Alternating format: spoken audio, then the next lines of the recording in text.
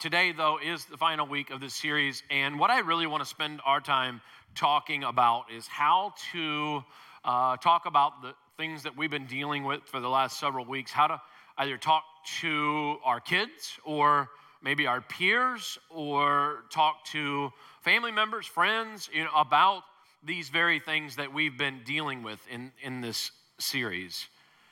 If you are a parent, talking to your kids about this stuff is so important.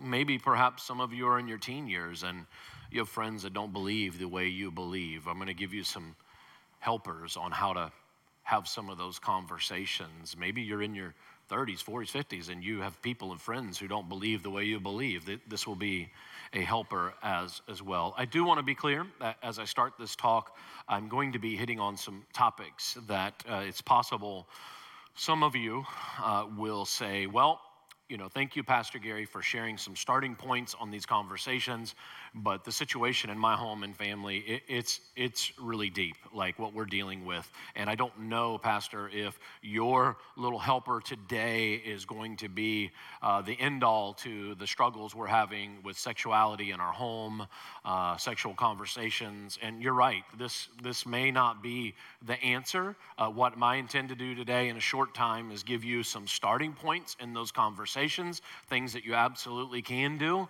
but it is not intended to be the end-all, answer-all for all of our ills in our culture and society related to sexual orientation, sex in general. And so I'm just kind of throwing this out there that these should be basic things, though, that we embrace as Christians, absolutely, and these should be very basic things that you're teaching in your home if you do have kids or in friendships and relationships. And so what I wanted to start out and just kind of say this. If you got kids or in any way that you're going to have this dialogue, I put in your notes.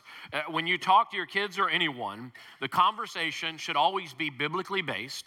All right, if we're going to communicate the truth about sex and sexuality to other people, it should be biblical based. In other words, you're steering clear of your opinions and you're pointing people to truth. You see, if you are a Christian, what you believe is that the Bible is 100% the authority of the Word of God. There's no error. It's infallible. It is 100% the truth. And you should stand firm on that because the data, out there today and all the history and all of it points to the fact that the Bible is always accurate, it's always true, and it is trustworthy. We live in a culture today where you understand opinions can be very dangerous. There's a lot of lies out there, but we have a truth that is a foundational piece to what we believe. And so you should make sure that in all those conversations you're going to have, it's rooted. I'm not talking about barking out scripture to people. I'm talking about it's rooted in God's word, what it is that you're going to share. Just as a side note, I put in your notes, like, here's what we believe, all right? Starting from Genesis 1:1, God created the heavens and the earth, all the way through to the very end of the Bible. We believe that it's all God-inspired and it's all completely 100% accurate. And in fact, here's what it says as Jesus comes in the New Testament. It says this, and I shared these a year ago on some of these conversations that we have, but we go back to the Bible. John 1 and verse 1 says, in the beginning was the Word. So the Word existed. It's been there all along. And the Word was with God, and the Word was God. Now we're calling the Word a He. He was with God in the beginning. This is talking about Jesus. Jesus has been there all along. He comes down and makes himself known to humanity. The Word comes alive. The Word, it takes on flesh and indwells among us. But what this is saying is that Jesus is the Word. This is important. John 1:14, the Word became flesh and made his dwelling among us. We've seen his glory, the glory of the one and only Son who came from the Father, full of grace and truth. What this tells you and I is that, hey, you know what? What we see in the life of Jesus, it's God, the Son, comes from the Father, who's been there all along, part of creation, very valuable to know, because what we also know is that Jesus proclaims, because he is who he says he is, that because he is the Word, he says the Old Testament, he says it's me. And now the New Testament is him. And so we take the Old Testament and the New Testament, putting it together and say, this is God inspired. And it becomes the foundational piece for the way we live. Paul reiterates this in 2 Timothy chapter 3, verse 16. All scripture is God breathed. It is useful for teaching, rebuking, correcting, training in righteousness, so that the servant of God may be equipped, thoroughly equipped for every good work. It is that God-inspired word that allows you to have the dialogue that you need to have, that equips you to have the tough conversations that you need to have. It's God's word. And we depend on God's word because, again, it is the absolute truth for our life. Now, I recognize that for some of you, that having conversations about the truth about God's word is difficult for you because some of you might call yourself a Christian, but you haven't come to this place of understanding that the Bible is the full foundation for your life and it is 100% accurate. And so the ability for you to teach somebody else, that this is foundational for your life is a struggle because you have not fully embraced this for your own life. And that is certainly problematic. I do want to say, though, that this is an understanding that if you call yourself a believer, that you make this a foundational piece for your life. And now once it happens this way, you are able, I believe, to share in love and in truth what the Bible says and what is foundational for your life. And then we're going to move from understanding, of course, that our teaching with other people is going to always be Bible-based, but it's going to be God identity-based. And so the best thing you can do, I think, if you're having conversations about sex and sexual identity, is to focus on identity. And as a believer in Christ, you have an identity, and it's very clear. It should be clear. This identity that God has written on your heart, it comes alive when you become a believer in Christ. You know why you exist. You know the purpose by which you are alive. You understand that God sees you in a certain way. He made you in a certain way. He created you for incredible things. He created you male and female. You understand very basic truths like that, and they're centerpieces for your life because it's rich identity coming forth. When you understand your identity in Christ, it's freeing. There's no longer this chaos and confusion. There's no, oh man, what is this and what is, no, it is clear to you, right? We live in a culture today where there's so much confusion about sex and sexual identity, true? God is not the author of confusion. He is not.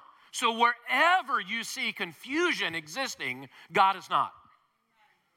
God is clear. He is, again, I said he's freeing, and he brings rich identity, so you don't have to guess any longer. Keep it identity-based.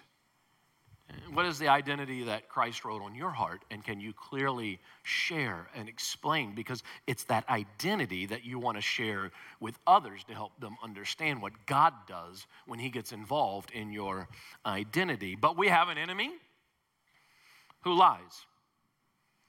And he loves to get involved in these conversations with inerrancy, with inaccuracies, with half-truths. That's the way he operates.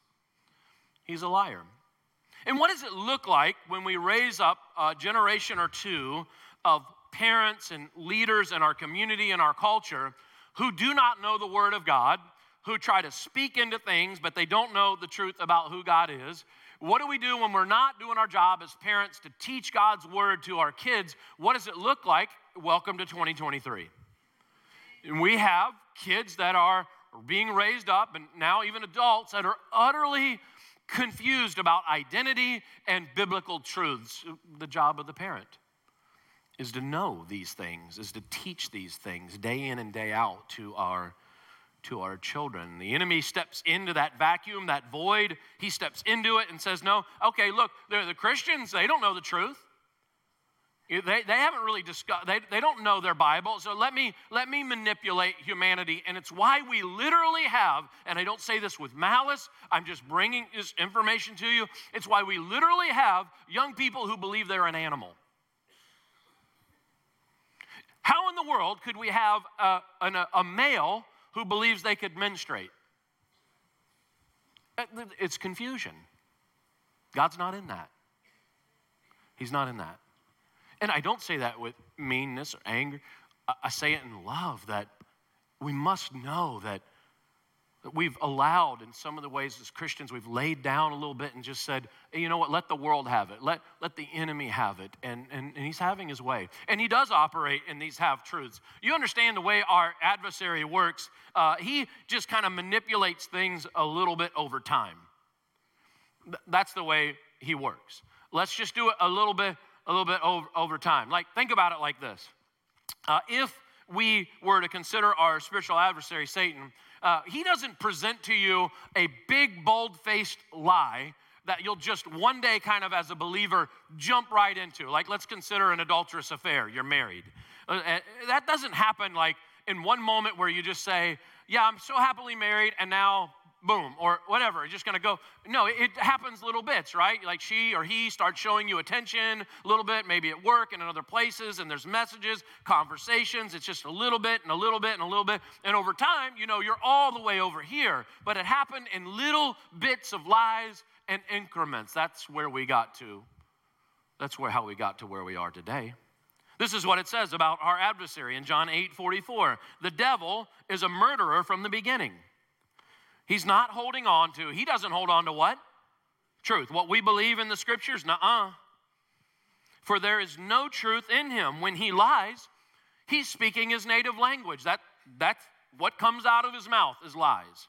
For he is a liar, and he is the father of lies. Jesus comes and says, I'm going to bring truth to humanity so that they will always know real truth. Our adversary comes along and twists it little by little, breathing his lies. Romans 1:18 says, in time, this is what happens. The wrath of God is being revealed from heaven against all godlessness and wickedness of men who suppress the what? Truth by their wickedness, although they claim to be wise. Ooh, look at me, I'm such a smart person with my sophisticated look.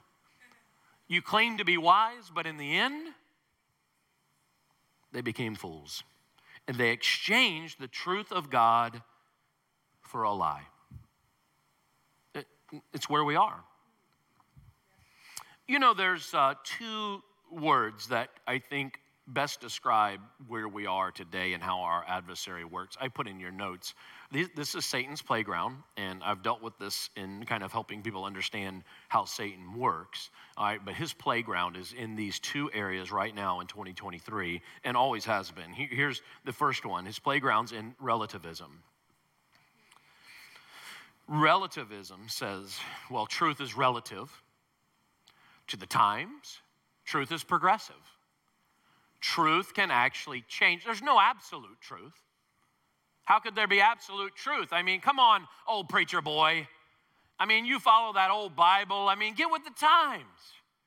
That was truth then, but Pastor, truth has changed. Don't you know there's not a real absolute truth in the Bible? Don't you know it changes over time? No. We don't believe that. What ends up happening, though, is there's a group of people breathing lies, all right? And we hear those lies, and they pull us away from the truth just a little bit at a time, all right, with the lie, and they pull us over just little bits more to try to create a new truth for a little while. There's actually, studies about this that it's basically a truth synthesis, and what it is it says, okay, here's the foundational truth. If I can pull you away from your foundational truth for just a little while, it'll help bring a new truth into play. Let's create a new one. And as times change, we'll pull a little bit further and we'll create a new truth. And what it gives us is something that's honest. It's not truth because it's shifting. How could it be truth if it's shifting all the time?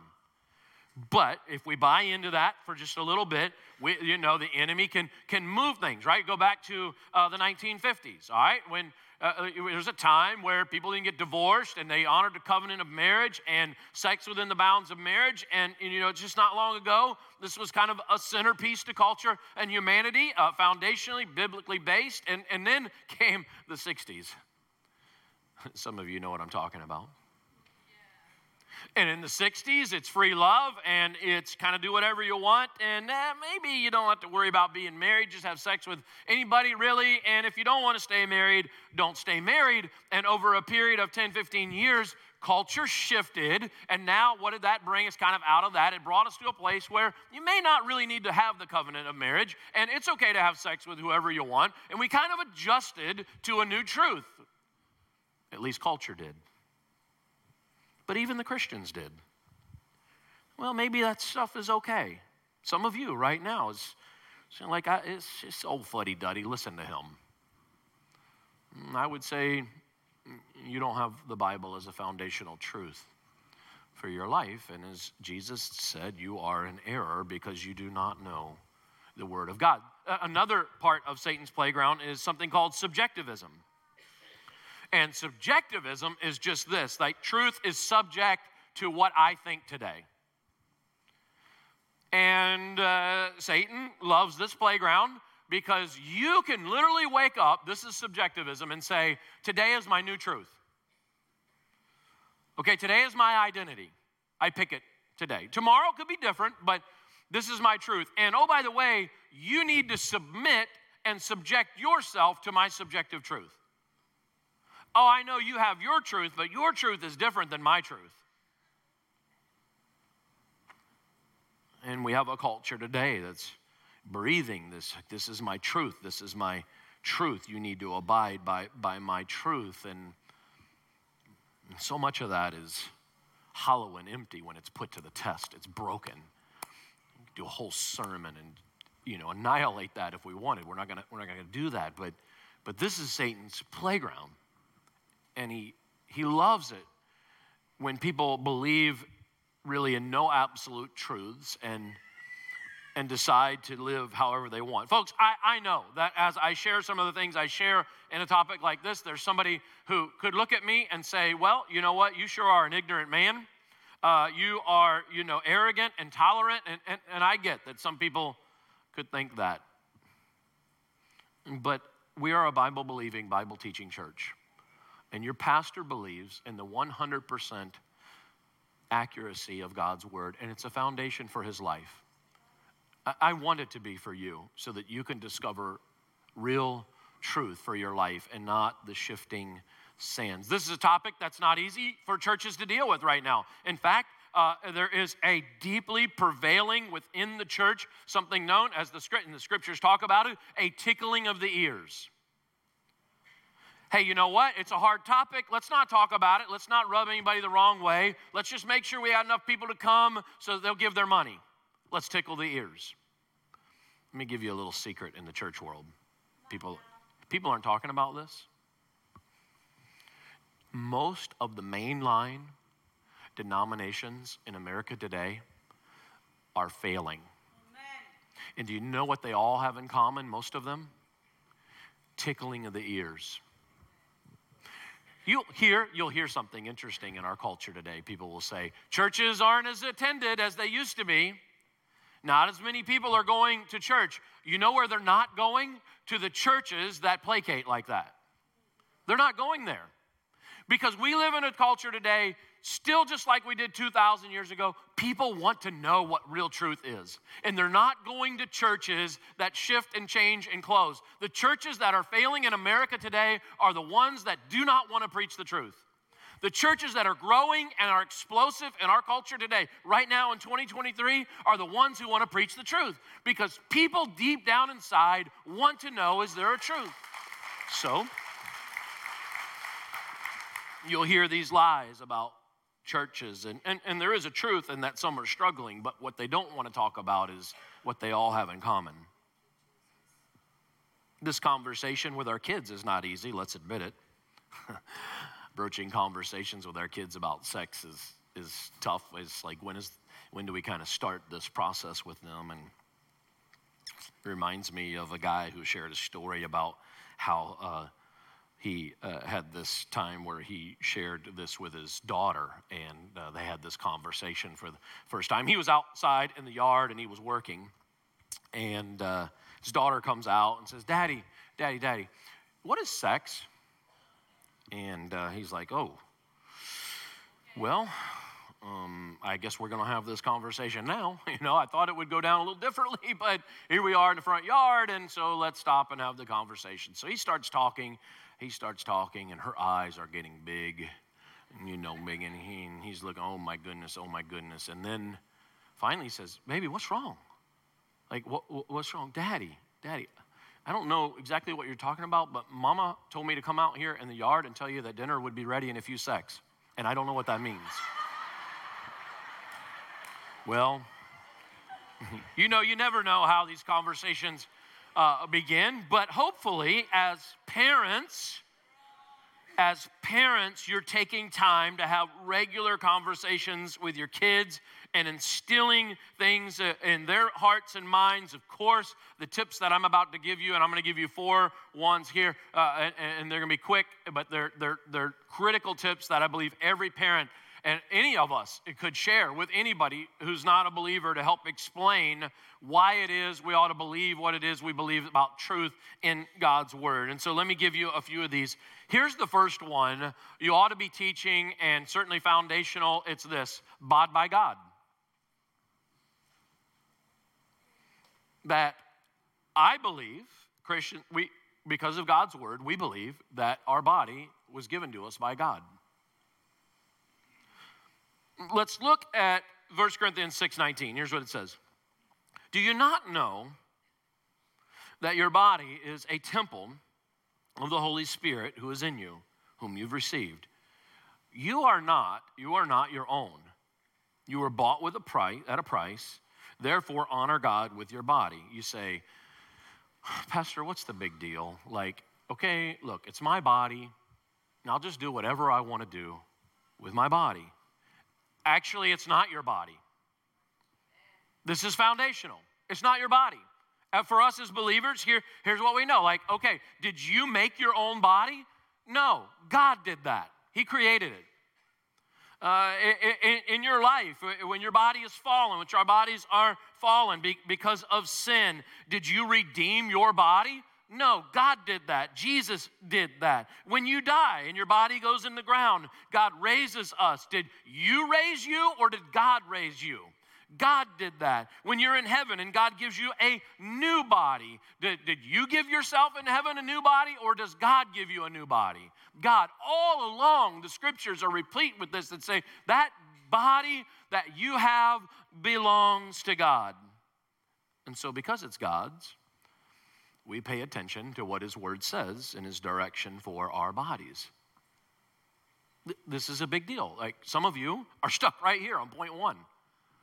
This is hard for you. It's going to make it really hard for you to share with your kids or to share with other people until you understand what God's word proclaims about our own bodies.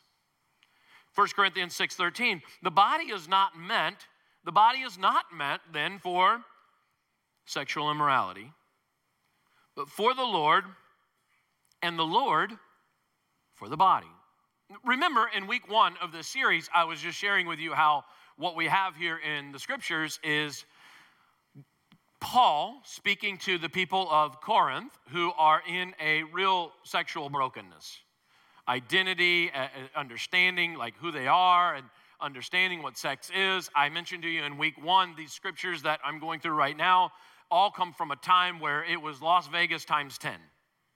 Like, it was seriously messy. And so I think these scriptures are really valuable for you and I, because here we are in 2023, and it feels like we're on this kind of same trend. And Paul's just stepping in and saying, hey, let's get back to the basics. And I think these basics are important for you to certainly be teaching in your home. And Paul is like, don't you know, like, this is God's body, and so it's not meant for all of these other things. Have you taught your kids that regularly? Did you miss that as a parent? In the conversations with kids around you, or grandkids, or even just friends, have you established in your own heart that you could boldly say, yeah, this is God's body? Here's the next thing I put in your notes. Teach that sex is sticky. Some of you, your minds are drifting right now. You're like, does he really know what he's saying here? Like, I know what you think probably. But I got a whole other thing I want to talk about here and help you understand how this works. And I hope you're teaching your kids this truth. Let me explain. There is a bonding sexually that takes place that we've talked about in this series that when it's right, it pulls things together very powerfully in a marriage and in a family. But when it's used the wrong way, that sort of stickiness, that connectivity gets really out of bounds and leaves a lot of messiness. We were at our home one night, and we have an alarm system and had a false alarm one night. I didn't know it at the time. If you've ever had an alarm system and you're in the middle of the night and it goes off, it's like hysteria, especially you're jumping out of bed and here we go, and I've heard sounds outside before and sometimes my go-to, if there's sounds outside the house or something sounds a little off, I think I've mentioned my go-to might be my Glock, but on this particular night, I went to the nunchucks. I pulled them out of the drawer and got the nunchucks because I was well trained in Kung Fu Panda. And so I'm really good. And so I grabbed the nunchucks and I did that thing, and I'm ready to go. I'm going to tackle whatever we got to deal with. The alarm's going off in the house. And so I go to the other side of the house real fast because my girls are on the other side of the house. And so I run over there. Everything looks really good. Run back to the other side of the house and I hit this table that has this thing that we left on overnight. It's one of these wax lamp Scentsy things. You know what I'm talking about? I hit the table. The wax goes everywhere. I'm going to tell you, it was red wax, and it looked like a murder scene all over my home, splattered everywhere. It's on the walls. It's on the carpet, wax everywhere. And the interesting thing about that is after the chaos of that night, like trying to clean that up, was a real problem. We scrub the walls. You're trying to get this wax that is now dried off of your walls, and you get that off, a little bit, but there's a residue there. I'll talk about that in a second. You get on the carpet, right? How you getting that off the carpet? And so we tried all kinds of ways to get that off the carpet. And as a matter of fact, over the years, because of that one night, all right, we would try to use the steam cleaner. And I don't know if you've ever done this, but it's just one of those occasions where you use the steam cleaner and for like 3 days it looks good.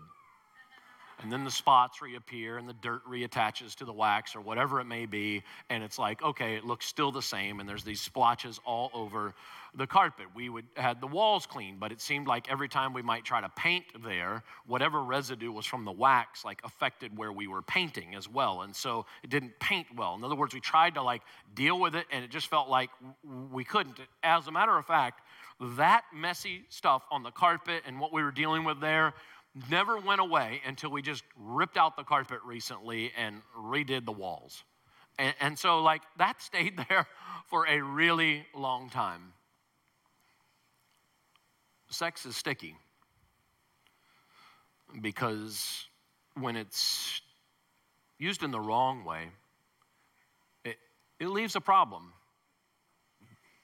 It's a problem. And I think about it. There's so much just in what I just shared with you about the wax thing. Like, first of all, I think about in comparison to sex that, well, you know what? There could be a night that got out of bounds. And what happens on that night? It's there. And it's on you. And it's like it has happened. And it has done something like you were supposed to be united with your spouse, but you weren't.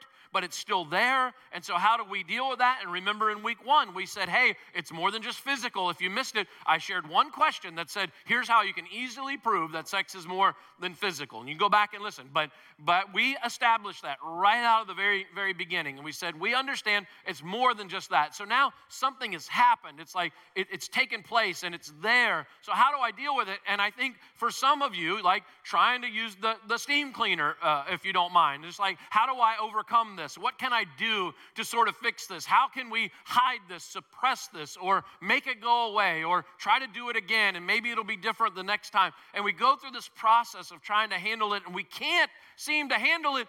And the truth is, the way you deal with it, it's a remodel. It takes a gutting. When it's outside the bounds of marriage, takes a remodel. And we've been saying every week in this series that though you may have messed this up, God can do a remodel. And he can restore purity in your heart and mind. And so we know that a remodel is a big deal, but we got to remember that God can bring restoration. Here's what it says, though. It says in 1 Corinthians 6:15, do you not know that your bodies are members, we shared this in week 1, are members of Christ himself? Shall I take members of Christ and unite them with a prostitute? Never. Again, that word unite. Sex within the bounds of marriage. Should we treat our bodies this way? No, never. Do you not know that he who unites himself with a prostitute is joined? They're joined together. They are one with her in body, for it is said, the two will become one flesh. Yeah, it was meant to be powerfully between a man and a woman in marriage. It was meant to be in this covenant expression between the virgin male and the virgin female, as I shared specifically in week 2, in that very special moment of that penetration that takes place in a new blood covenant is going forth in that moment. This is how God intended it to be, and it joins and it unites and it bonds and it fuses. Sadly, for some people, the best way I could describe it is I've got one of these things. It's a lint roller. I don't know if you have these, and if you got pets, they're really important to have, and if you've got, lint in general. And so, I use this thing around my house, a little lint roller, and get the lint off. And you know how it works. There's a sticky tape here on the outside, and that's how, it gets the lint off. And if I was to use it on me, and then I walked out in the audience, and I put it on you and took some lint off of it, and that would be weird. I understand if I came out and started rolling this on you, but let's just say I did, all right, and I went through enough people, eventually the stickiness on this roller it's gone, right? It's gone. And I think for some people in the way they're living sexually, that stickiness it's disappearing. And it's why a lot of people get married and they say, I don't feel like our marriage is sticking. Because there's a lot of things that happen before marriage that maybe shouldn't have. And we can peel this off and have a fresh start. And again, we know God can do that. But what if we're giving away that valuable stickiness to all these people and it's damaging homes and families in marriage? Yep, it absolutely is. We know this, that our body is given to us by God. It belongs to him. We know we ought to honor God. And so we remember that this thing called sex can be sticky in a kind of way. Here's the next thing I wrote is that sex, we got to remember, is messy. It's messy. It's okay for us to share that there are consequences of getting this wrong. Are you sharing these things with your kids? Are you sharing this with people who wonder about your faith? 1 Corinthians 6:18 says, flee.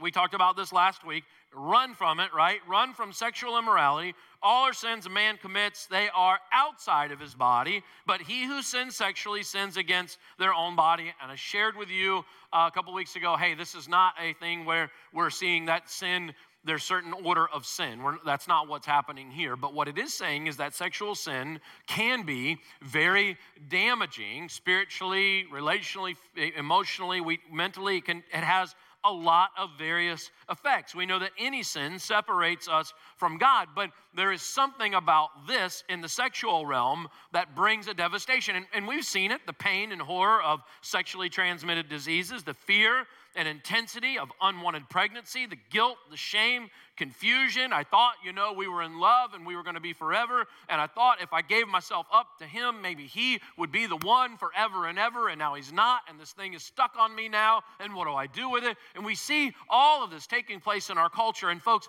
this is why you can more easily today than ever before stand on the word. Because you know what? The data is more evident than ever before. We win this argument that God's word is true about this versus what the world is doing. We win this every time.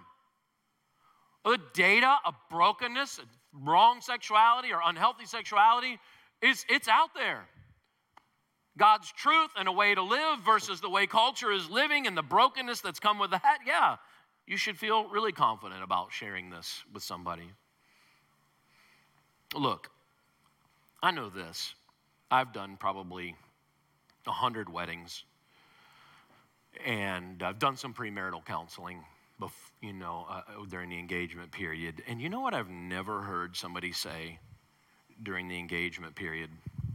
I've never heard a guy say, you know what, Pastor Gary, I learned some things about her recently, and she has a parking problem. Like, she's gotten tickets for parking. She clearly does not know how to park her car, and I don't think we can get married. I've never heard that. And I've never heard, a guy say, or a woman say, I don't think I can marry him because he's a jaywalker. When the sign says don't walk, he walks across the street. And it's really offensive, and I don't believe I can marry him. I've never heard that.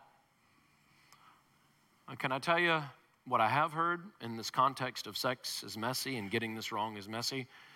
I've heard a fiance say, I just learned that he's got a porn addiction.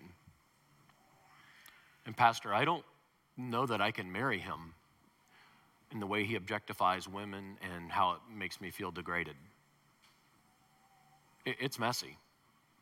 And it's damaging. And you know what I've heard a fiance say? Pastor, I've recently found out about, she's been with a lot of men. And I didn't know it. And I don't know what to do. It feels really broken. It feels really messy. I've seen that. And of course, we all know within the bounds of marriage when we get this wrong, it's the most rich brokenness that you'll ever experience in a marriage is when there's sexual brokenness in the marriage. And so we know that it could be messy. And so we have the data to explain and say, okay, this is the truth. And we can step before people and share, these are the things that you need to know is going on in our culture today. I can tell you one thing I've also never heard in an engagement sort of premarital counseling. It's this. After the wedding. This is something I've never heard. Ready? Boy, it really sucks that we kind of kept our purity together, Pastor. We really regret having kept ourselves pure before the wedding. No one says that. Nobody says they regret their purity once they're married. Again, we can proclaim this word, this truth, because we can stand behind so much of this, all of this, because we understand that the way this plays out, it's fully true and accurate. Here's the last thing you ought to be teaching regularly. Teach your kids or teach anybody you can that sexual purity is an act of worship. Explain this to your kids. A very famous scripture in Romans 12:1 makes this clear. Therefore, I urge you, brothers, in view of God's mercy, to offer your bodies as living sacrifices, holy and pleasing to God. Look, when you do this, here's what happens. This is your spiritual act of worship. Can I worship God singing songs to Him? Yes.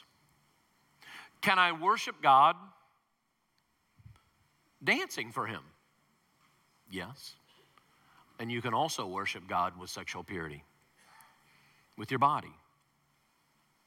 But God's proclaiming this truth to us, and yet we have an enemy that stands in the gap and says, okay, you know what, believe these lies, sex is not a big deal, come on, don't listen to what he's saying. Don't teach your kids things like your body belongs to God and that sex is sticky and it's messy, but it's also an act of worship. Just kind of stand back and let culture take over. And the parents have been doing this for a while now. God sets up the church and says, okay, here's a kids ministry that you can partner with. It's just an hour or so a week, but here's kids ministry. They're not going to have talks like we're having here, but they're going to have God foundation talks and trusting God. And then your kids get into student ministry and you partner with our student ministry. And of course, you would take your kids, have them at student ministry. And so at student ministry, they're going to get talks like like this. Every once in a while, anyways, not regularly, but every once in a while, they're going to get talks like this. They're going to get conversations that kind of help them understand some biblical truths. And you're going to partner with the church. You're going to go home, and you're going to regularly talk about these things with your kids. And we're building this foundation, this base of strength in our kids' lives to know that, hey, God created them male and female, and the two were meant to become one flesh within marriage. And this intimate act of lovemaking, this joining together with your spouse, is pure and incredible, and it was meant and designed for by God. And when our kids are strengthened, they can stand up when the pressure comes and says, you know what, oral sex isn't really sex, come on. It's okay, it's just, come on, porn is awesome. No, porn isn't awesome. It's damaging marriages and families, and it's degrading towards women. It's okay to be bi-curious. It's kind of cool. It's cool to kind of say that you are so that you can fit in with the crowd. There's nothing cool about it. There's nothing right about it. It's very opposite of God. It's ungodly. It's not awesome. God didn't create us for that. He created us male and female. The scriptures are clear. So parents, what do? We teach them. And we teach them. And we teach them. And we model it. You're trying to help somebody else discover the truth about God's word. You're modeling it, which is important. It's one thing to talk about it, but it's another thing to model it. And people will say, oh, well, they just write off our kids. You know, people say, that's just kids these days. They're just so messed up. That's just, you know what? We can't do anything about it now. We've just lost these kids. I mean, just let them be. Pastor, if they just want to do what they want to do, then just let them do what they want to do. Oh, my goodness, no. The generations that are coming up today have more potential, I believe, than ever before. Now, they have a potential to go down the wrong path, which could be really ugly for our culture. But they also have a potential to go down the right path. They are more hungry for truth than any other generation.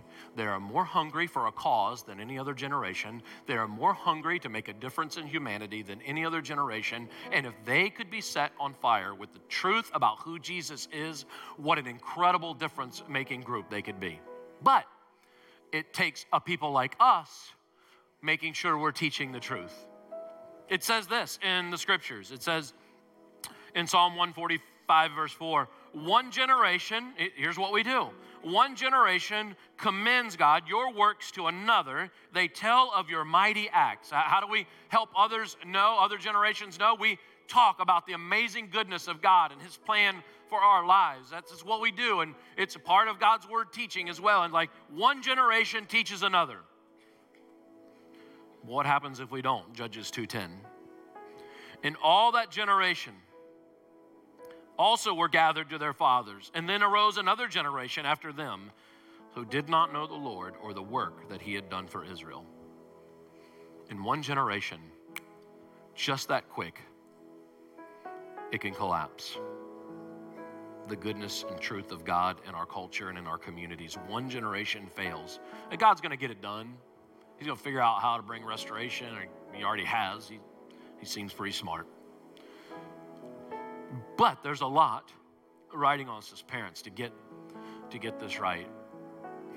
Ultimately, wherever you are in the sexual journey, if you certainly have failed, maybe as a parent or in your own personal walk with God and the way you've modeled this, I'll give you this last scripture. We'll close. Psalm 51, verse 10. Create in me a pure heart, O God. I'm going to cry out to you, God, and I believe you can create a pure heart in me. Renew a steadfast spirit within me. Restore to me the joy of your salvation. Grant me a willing spirit to sustain me. You can turn to him today and ask for that fresh strengthening in your walk with God to speak boldly about your faith, a fresh strengthening to trust his word.